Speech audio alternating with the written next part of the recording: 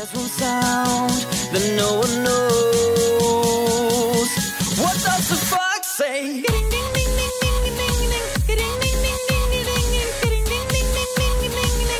What the fox say?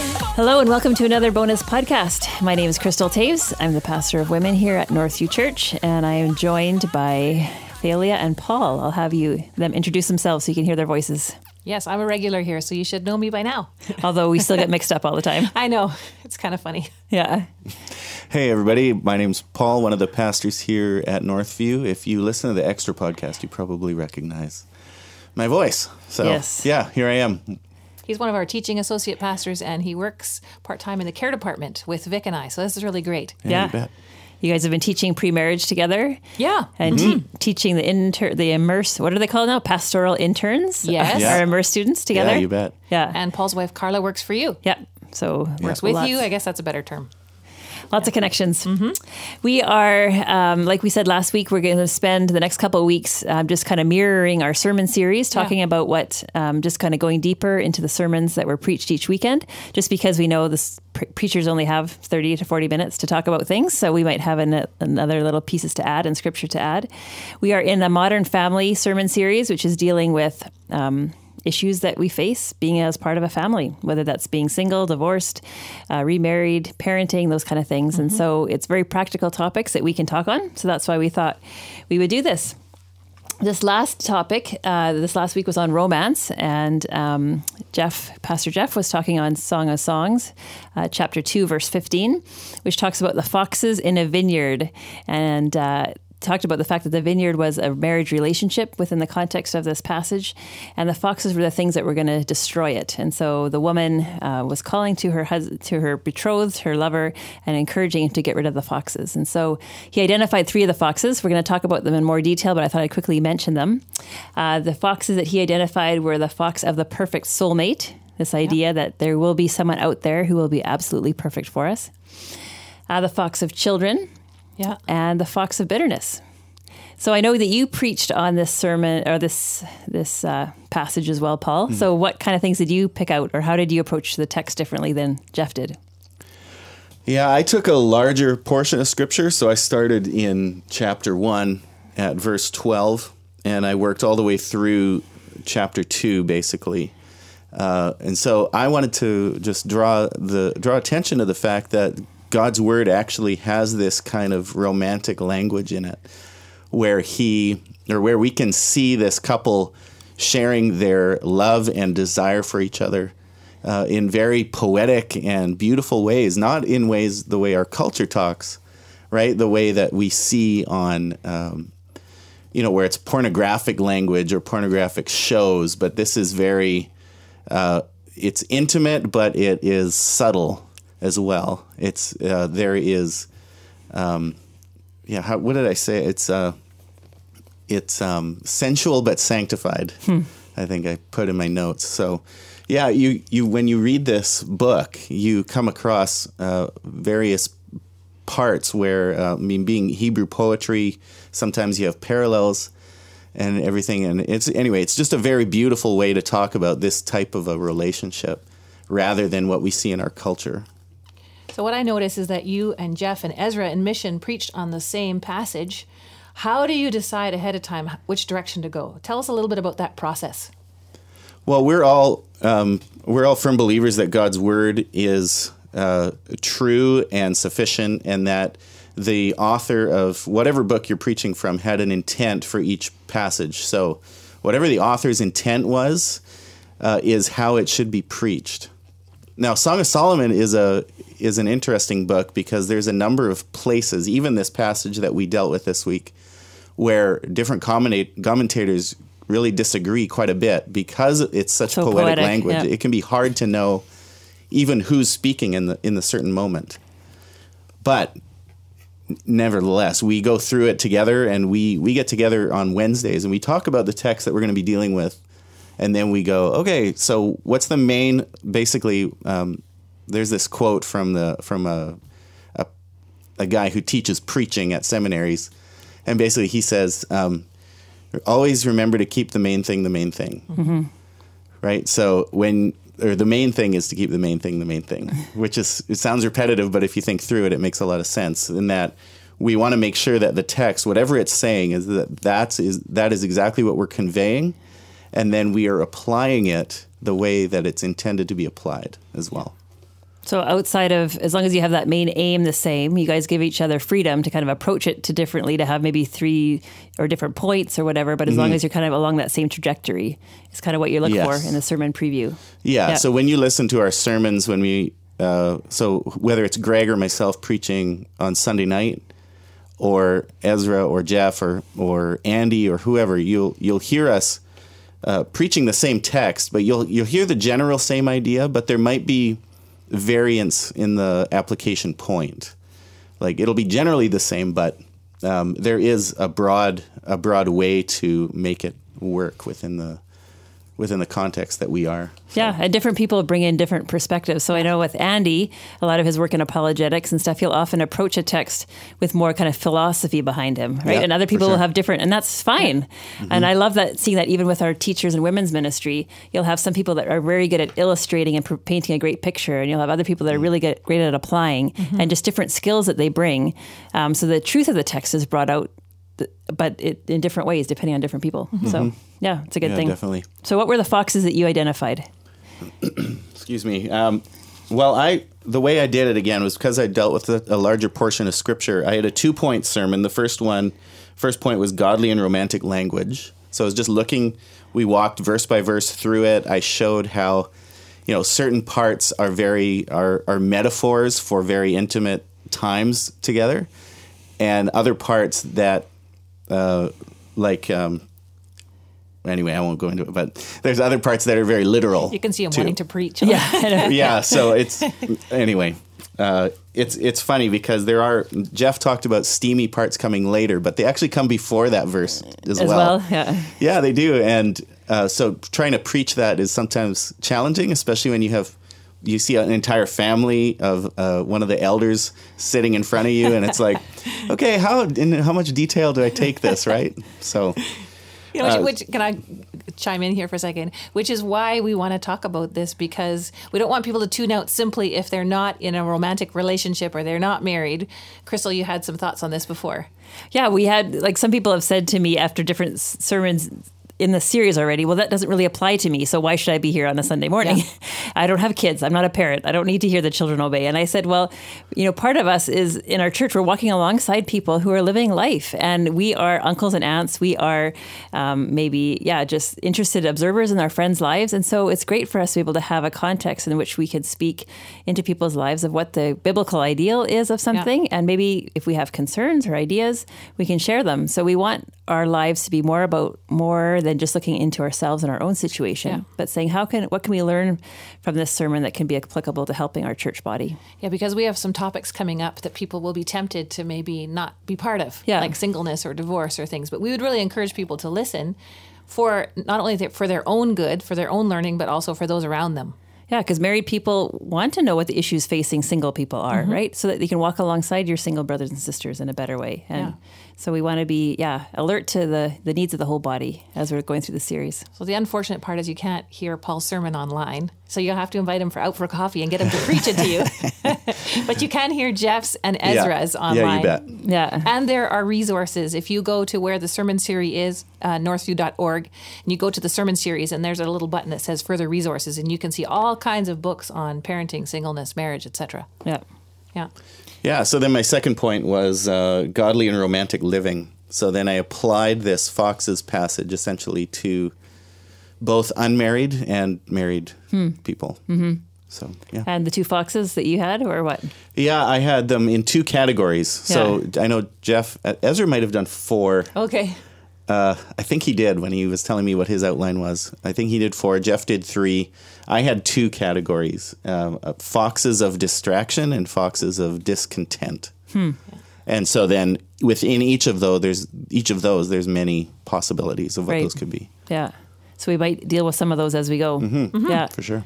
So I thought we'd spend a little bit more time going on the 3 foxes that Jeff identified, to see if there's any other scripture or any other thoughts we had on that, and then talk about what are some of the other foxes that we see that might have been part of the examples that you had in the distraction or the discontent pieces. Great. So in terms of that fox of the perfect soulmate, is this an actual fox? Is Jeff on the ball when he says this one, or what do we think? Yeah. And in our pre-marriage class, the older people get, the more they are cautious about making sure they have found the one. Right. And they'll come meet with me individually, say, I'm not sure if I found the one. If there are any flags here that I should be aware of, that I should maybe not get married. Because they seem to have this standard that sometimes they're thinking of for their own parents. Like their parents have reached this stage of spiritual maturity and they want their boyfriend, girlfriend to be already at that stage. I'm like, no, we're in process here. Like we need to allow some time. You know, is this person a believer and you're a believer? Great. Is this person plugged into church and pursuing a spiritual life? Great. If you've got some of the basics in place, then keep going. Yeah. Like it doesn't have to be, you're not looking for the perfect person, because I'm not. None of us are. Yeah, that's totally true. All of us are sinful, and when you bring two sinful people together to live in a small space, what do you think's going to happen? Is everything's going to be, love and rockets all the time? No, it's going to get to be tense. You're going to have fights as you might have worked and gotten to look the best for your wedding, and you got a six pack or some tan or whatever. But then, guess what? Winter comes and things get lazy, and all of a sudden, you aren't looking like you did. So what does that mean? Does that mean you're going to just abandon the relationship because of that, or because he or she is not as exciting as you thought they were? Or anyway, if that's the case, if we're just gonna drop a relationship, a marriage that we've committed to, right? Like a marriage is a covenant. Which shows it's more than a contract. It's a commitment that's made before God. Are you going to just drop it just based on any little thing that comes along? And maybe it's a series of little things that have built up, but regardless of what happens within that marriage, even if you get another one, you're going to have the same thing happen again. I think there's one thing I would encourage when I meet with a lot of individuals and people who are in a relationship. I encourage them to consider the fact that you still need to work at your relationships. So when we leave our house in the morning and you run some errands, you go to the gas station, you go to Save On Foods or wherever, you're kind and polite to the people there. You say, please, thank you, excuse me. You're not freaking out on them for any good thing. You're working at your relationship during the day. What happens is sometimes then when people come home, they think that they should be free to be who they are at home, just let their hair down, and whatever I think I can say. And if I feel irritable, I can express it. And if I'm short-tempered and snappy, they just have to accept it because that's truly who I am. And I've been telling women that and if that person was my soulmate, they would completely accept me for who I am. And we don't have the right to behave that way. Yeah. Paul and I talked about that last week in our pre-marriage class, that if you look at Colossians 3, chapter 1 to 17, it talks about how there's things we have to put off as part of our old behavior and things we have to put on. We have to be compassionate and kind, and we have to be patient. We have to bear with one another, and we have to forgive one another. And that's part of working towards being that perfect soulmate as much as we can be on this earth, that we don't just come home and just let it all hang out. Like we actually have to maybe work at our appearance and work at how we act and how we talk. And so when I've talked to people about tempering their natural behavior, because you don't want me in my natural behavior, because naturally I am a sinful person, not so great. So I have to temper that with God's help every day. So that's one thing I would say to people a lot. Yeah. What are other ideas behind the perfect soulmate? Why do people buy into this? Yeah. I'll share one that I think. I think people have this idea that love is an easy thing. Like it's a natural thing. It's just something that's going to happen. And I think when you look within Scripture, if you look at passages like 1 Corinthians 13, even though that's not specifically talking about romantic love, it's talking about the love we have for brothers and sisters in the church. It's a hard thing. It's a sacrificial thing. It's a letting people go ahead of yourselves and thinking of them ahead of yourselves. Yeah. You look at the Ephesians 5 passage where it talks about husbands loving your wives as Christ loved the church. Yeah, sacrificial. Like that is not just an easy thing. And so we have this wrong idea in our minds that love is just something that's easy, natural, romantic. Yeah. Where it is within Scripture presented as something that is a work and a choice and a decision. Yeah. Even if you look at a verse that everybody knows, and as Christians we often gloss over, which is John 3:16. For God so loved the world. How? In a sacrificial way. And the word so there doesn't mean so much. It means in this way. So By For giving his God son. loved the world in this way, that he gave his son, that whoever should believe in him will not perish and have eternal life. So it's a sacrificial thing. Yeah. Godly love is sacrificial. Which means that when one day we're not feeling so sparkly and the other person's so sparkly and we're kind of bored and it's dull, it doesn't mean that you give up and you say, oh, I must not have found the right one. No. It means you actually have to plug in and pray for that person and pray for your marriage and consider the things that are tearing you apart, the foxes in this passage. What are the things that are causing problems here? Yep. Sometimes we listen too much to culture, Yeah. too, Yeah. right? Yeah. So you've got songs, an old song from the, I think, early 80s. If you like pina coladas. Everybody, come on, if you know it, sing along. But where in that song, it's this idea that he says, I'm getting tired of my lady. We've been together too long, right? And then he goes on and he places this ad in the newspaper, which is basically like a Craigslist personals, I guess, or the old version, Yeah, right? the old version. And then, anyway. You're dating us. But Anyway, okay. yeah, he's looking, he's just tired of, he thinks they've lost the spark, and that's what it meant. Yeah. That's what love means, what love is is. this spark that you have. But that's not. It's a commitment and it's sacrifice. That's what true love is. It's an act of the will. Yeah.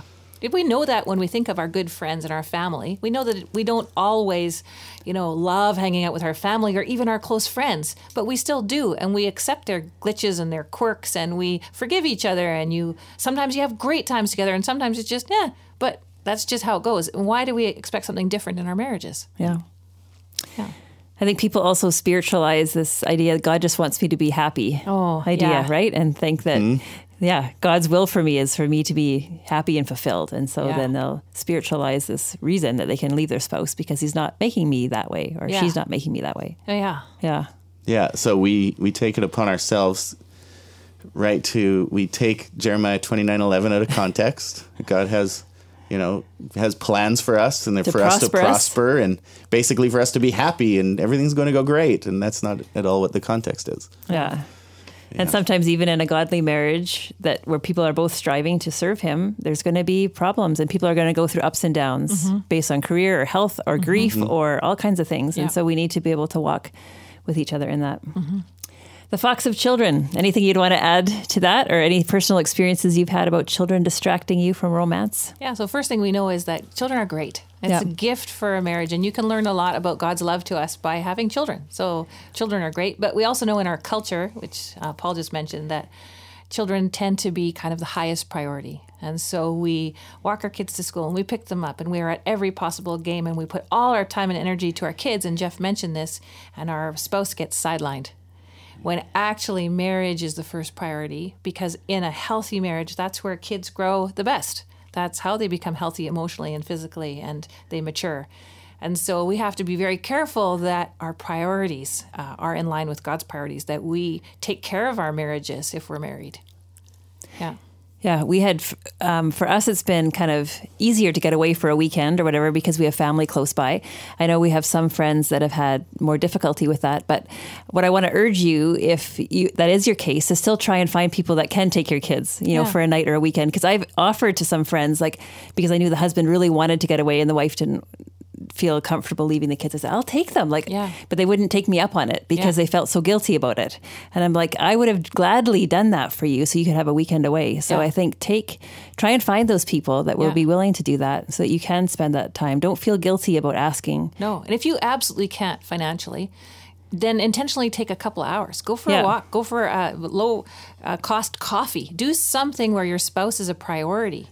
I was just telling Crystal before that Mark works home alone. That's my husband. And so he's always in the evening saying, let's go for coffee. And I'm like, no, because I work with people all day and I don't want to go see any more people. So it's been a bit of a source of tension. And I've realized, one of the foxes for me is that I'm not doing some of the things that he's really asking me to do that wouldn't really cost a lot or be a lot out of my schedule. But I've been stubborn and being like, no, I want to stay home because I don't want to run into any more people. Yeah. And that's selfish. So I'm like, okay, sorry, Mark, we're going to go for coffee more often than we do. Yeah. Yeah, and it's, we were talking about this at our community group the other night after Jeff's sermon.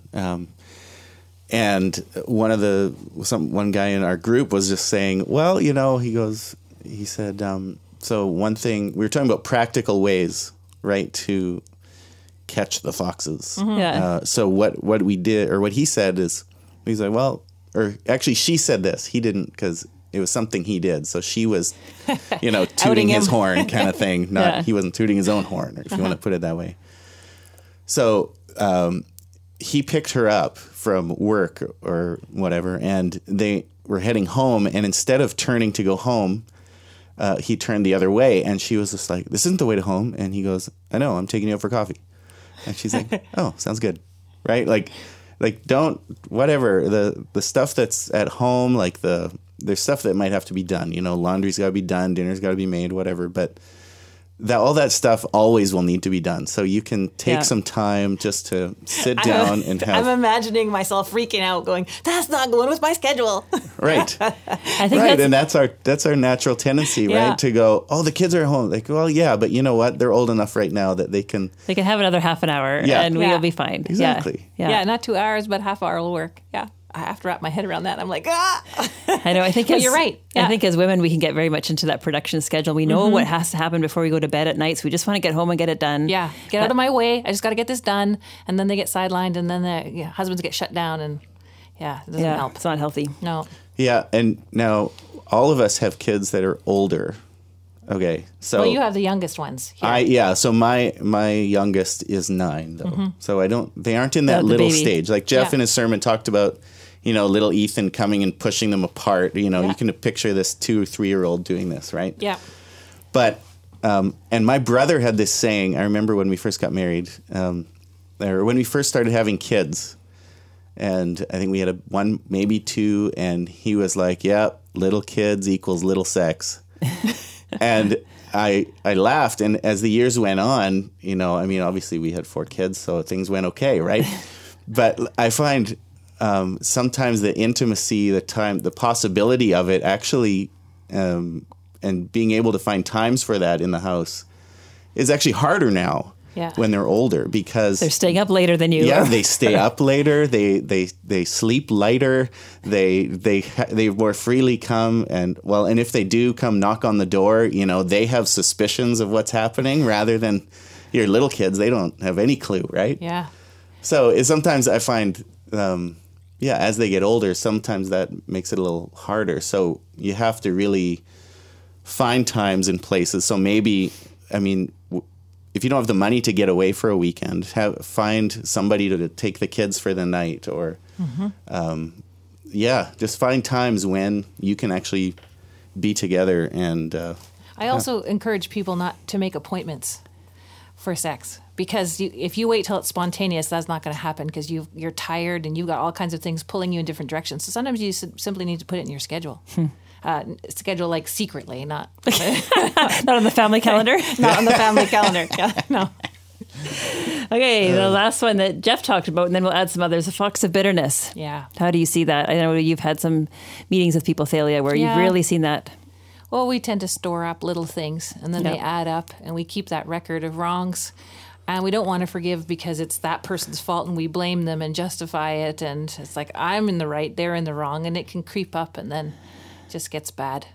Do you have any specific scripture passages that you lead people through when they're working through that one? I usually work through Colossians 3 again, 1 to 17, and it talks about how we have to put off old behavior. It doesn't say bitterness, but it talks about anger and wrath and malice and slander.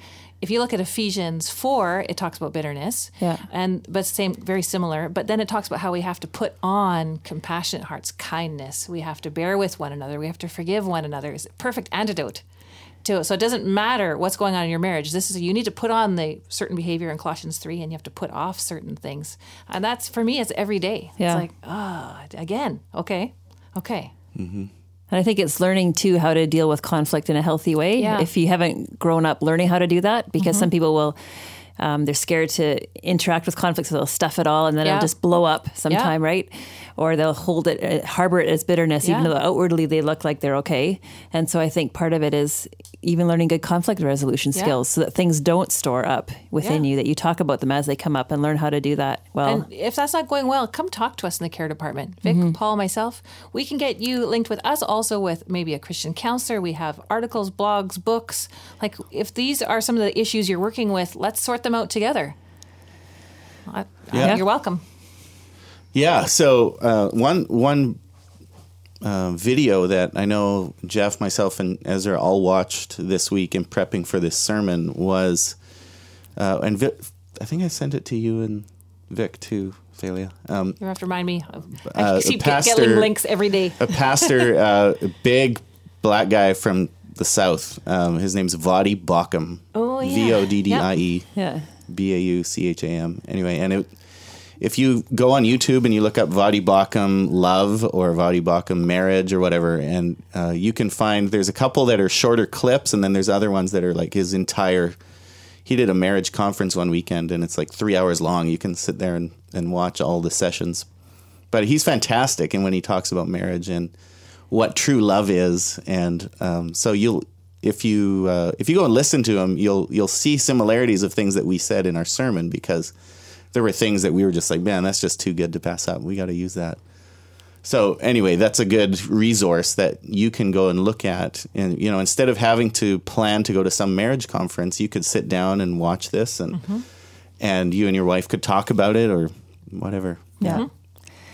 So as Jeff mentioned in his sermon, he picked 3 foxes, but he said there's a billion that you could pick from. Yeah. What were the things in your mind that you were thinking that could be extra foxes? That you'd have to. When he got up to speak, I was in my head thinking, okay, which are the foxes he's going to pick? Because they weren't the same foxes as I was thinking. Yeah. So one of the things I think we need to mention and just talk about quickly is pornography and erotic literature, things like, and the movies like 50 Shades of Grey or 50 Shades Darker, which has now come up. Pornography is a huge fox for men and for women.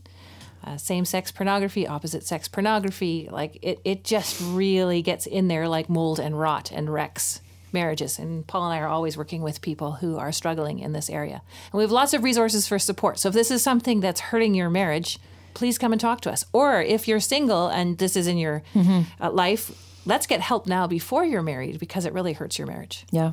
Mm-hmm. Yeah, there's people that have been in it for literally decades as a secret. And then in that, because when they've let that fox get in and destroy things, the fox has been sneaky. Like Jeff said, they can be really sneaky. So the fox of pornography gets in there and is sneaky and can be doing damage for a long time. Yeah. And it actually leads to other things such as lying and deceit and living a double life almost. Yeah. And then when it finally comes out, because if you're a Christian, it's going to come out eventually. You're not going to be able to live with yourself keeping this kind of secret for that long without it cause. And then when it does come out, the longer you wait, the more hurt it causes. Yeah. And if you're a Christian, it really squashes your spiritual growth. Yeah. You can still grow, but often at a much slower rate, if at all. Because we see people who are stuck in pornography. They'll come to church at the last minute. They'll leave early. They don't want to get involved in things. They can't grow to the place that God would love them to grow to. Yeah. Because they're just stifled by that. They're not willing to repent and to believe in the gospel and to move forward. Yeah, and move forward in leadership positions, teaching kids ministry and on worship teams. Because they have this guilt and shame as part of their makeup. built-in shame and guilt that's squashing them, and but let's free ourselves from this and let's get help. Mm-hmm. Yeah. Mm-hmm. So the foxes aren't. I mean, that's a really big negative one. Yeah. They're not always negative, though. No. Like you talked about distraction ones, discontent. Mm-hmm. What are some of the distraction pieces? Well, I included children in the distraction one, but they could also be things like your job, right? Yeah. If you're super motivated at your work to attain that next level of a promotion, or whatever, you want to get a raise, whatever, and you're working like crazy and you're putting in 12-hour days, regularly, you're missing out on time with your wife. Or your husband, whichever party is doing this. Mm-hmm. And sometimes I think we get lost in trying to impress our boss and show our boss that we're reliable, and we forget that we need to impress our spouse and show our spouse that we're reliable. Yeah, and it's not that we want people to lack motivation and lack vision and lack dreams and these kinds of things, like pushing ahead. But we need to be careful, is that wrecking our primary relationships? Is it wrecking our relationship with God? Is it wrecking our relationship with our spouse? Yeah. It's the same for women. It's often things like Facebook, Instagram, fitness, shopping, these kinds of things. All of a sudden you can sit down and like an hour is gone and people are on Facebook or something like that. And instead they're not investing in their primary relationships. Yeah. These things aren't wrong. It's not wrong to be on Facebook or Instagram. It's just how much time And to same what with extent. like fitness. It's not wrong to be in No. shape, but if Right. if it's taking you away from your family and your husband all Yeah. the time, then it might have a wrong priority in your life. Yeah, so I would encourage people to drive around, walk around, and say, Lord, what are the foxes that are hurting me, my relationship with you, God, and also with my husband or wife? Yeah. So that's what I was doing today. I'm like, what are those? Maybe I'm blind to something. Some things that are maybe look good, but are actually hurting. And like coffee one was one that came up. I'm like, oh, okay, need to go for coffee. Yeah. And for Yeah. me, even doing, because I'm working full time and doing my master's degree and have kids. yeah. And so every once in a while I have to check myself. Like this semester, I didn't take a course because I just felt like last semester, I was a little too distracted with family and we have a wedding coming up and all these things. And so I thought, well, I'm going to step back this Yeah. semester. So we need to be aware of that. Like how much are we leaving of ourselves for the people who are important in our lives? Because Yeah. I'll get my master's degree at some point, right? Yes. It doesn't have to be next year. Right. But if I sacrifice my marriage to get it done, then the rest of my life is changed and Right. different. And so how do we keep those things in balance? Yeah. Some women, too, that I work with spend sort of too much time with their girlfriends. And so their husbands will say, but I don't like it when you spend time with your girlfriend so much, or this particular girlfriend, because they take your time and attention away from our family, but they're also not a good influence on you. I think we need to listen to that. What are the people around us pointing out? And are we pushing them away, or are we taking in what they're saying and going, oh, maybe you're seeing something I'm not seeing? Yeah, your priorities are maybe in the Yeah. wrong place. Yeah. How about parents-in-law? Oh, we have a lot of meetings about parents and parents-in-law because we need to honor our parents. There's absolutely a command in the Bible. We don't want to get away from that, but sometimes we can spend far too much energy on parents and parents-in-law. Again, higher priority than our marriages. So if your mom is texting you constantly all day and asking you to come over, maybe you need to think about, do you need to jump up every time they text you or phone you or call you to come over, or do you need to consult with your husband or wife? Yeah. Things like that.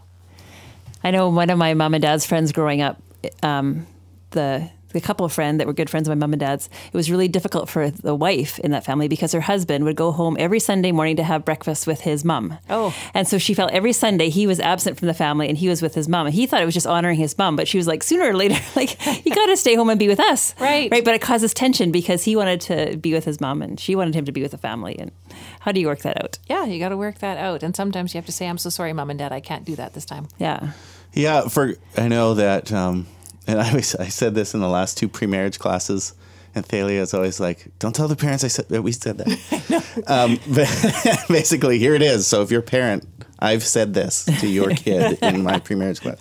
When Carla and I got married, we stayed in Abbotsford for a while, and all our parents are here, and we found ourselves relying on them for a lot, just in terms of. Anything from like the weekly dinner at each of their houses to, when you first get married, we were young. Like I was 21, she was 20. It's easy to run home and talk about Stuff. anything, Yeah. a fight or whatever, right? But then I got a job up in Whistler. And so all of a sudden we had to move 2.5 hours away. And the first few months were very hard. And I remember Carla being very upset about living so far away and not having friends. And like we had a new baby and I was busy working at the hotel and getting friends there, but she's in the basement suite right up in Whistler with a baby, right? And there's nobody around. But anyway, when we worked through that, and even our spiritual lives became much stronger. Living further away because we had to rely on the Lord. We had to rely on people in the community around us. And we had to rely a lot more on each other rather than on external family and stuff. So we grew, our marriage, our love for each other grew. We learned how to work through difficult things together. And our relationship, each of us, our relationships with the Lord grew exponentially when we lived away. Yeah. And so So you're telling everybody to move away? I can hear the parents panicking. So of the married kids. no, listen. You will be able to see, if your kids are believers, you'll be able to see your kids for eternity. You don't need to see them for every week of the next 80 years. You'll see them forever. So I'll push back and say to the parents Go ahead. of married kids, I'm I going to would push say, back again. I would say, if you set good boundaries, healthy boundaries while they're here in town, you will have a better relationship with them going forward, and you won't necessarily push them out. It's not wrong for married kids to move away. Right. But you don't want to push them out because then all of a sudden Because they're you're 3 suffocating provinces them. or a different country away, and you won't see them hardly at all. Yes. So I would say try as parents of married kids to set good boundaries. Don't demand that they come over every Tuesday night and every Sunday morning Yeah. and sit with you in the pew at church and la la la. Like, give them some room to grow as a couple. For sure. Yeah, that's what I we won't talk push on about. that. No, I agree totally. Sounds like this for the pre-marriage class is very entertaining. Yeah, so we have fun. We should come Yeah. to Swatch, sit I in the know. back there. You should see them. They all look at us like we've got 2 heads, like 10 heads each of us. Yeah. Because they're like, what are they saying? That's good. Yeah. Quickly, before we close, Thalia, I'm going to ask you in prayer to close in prayer for a second.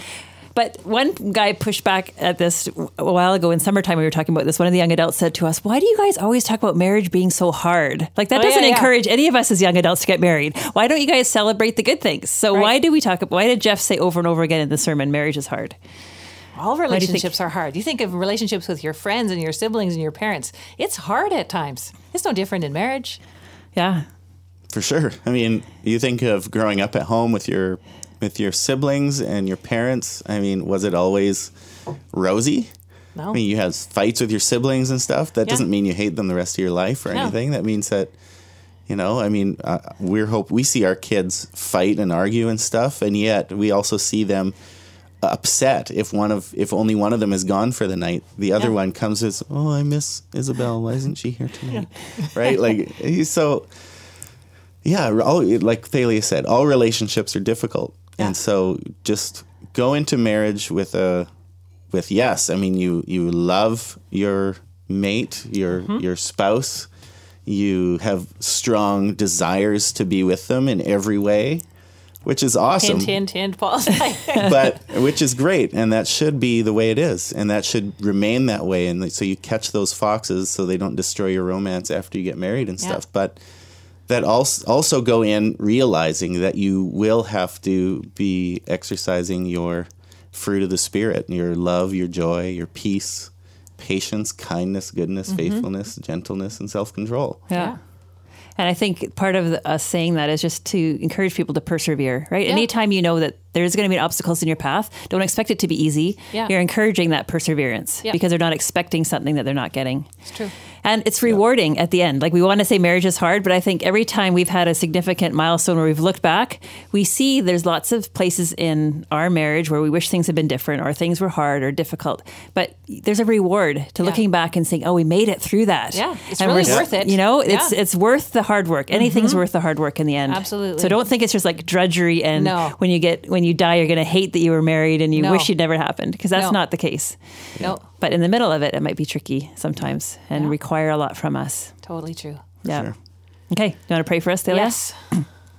Lord, first of all, we're thankful for your word. Thank you that you teach us through it. We're also thankful for our preaching pastors who teach us your word because sometimes it's a little bit hard and confusing. Lord, we're thankful that we can learn from you. And so, Lord, today, as we consider this topic, I pray that you would bring to mind the foxes in our relationship with you and the foxes in our marriages and our relationships that are causing problems. And Lord, would you give us a willing heart to change those, to ask you for help by the power of the Holy Spirit, Lord, to confess our sins, to repent of them, and to go forward with you. Thank you for all these things. Amen. Amen. Thanks for joining us. Bye-bye. What the fuck?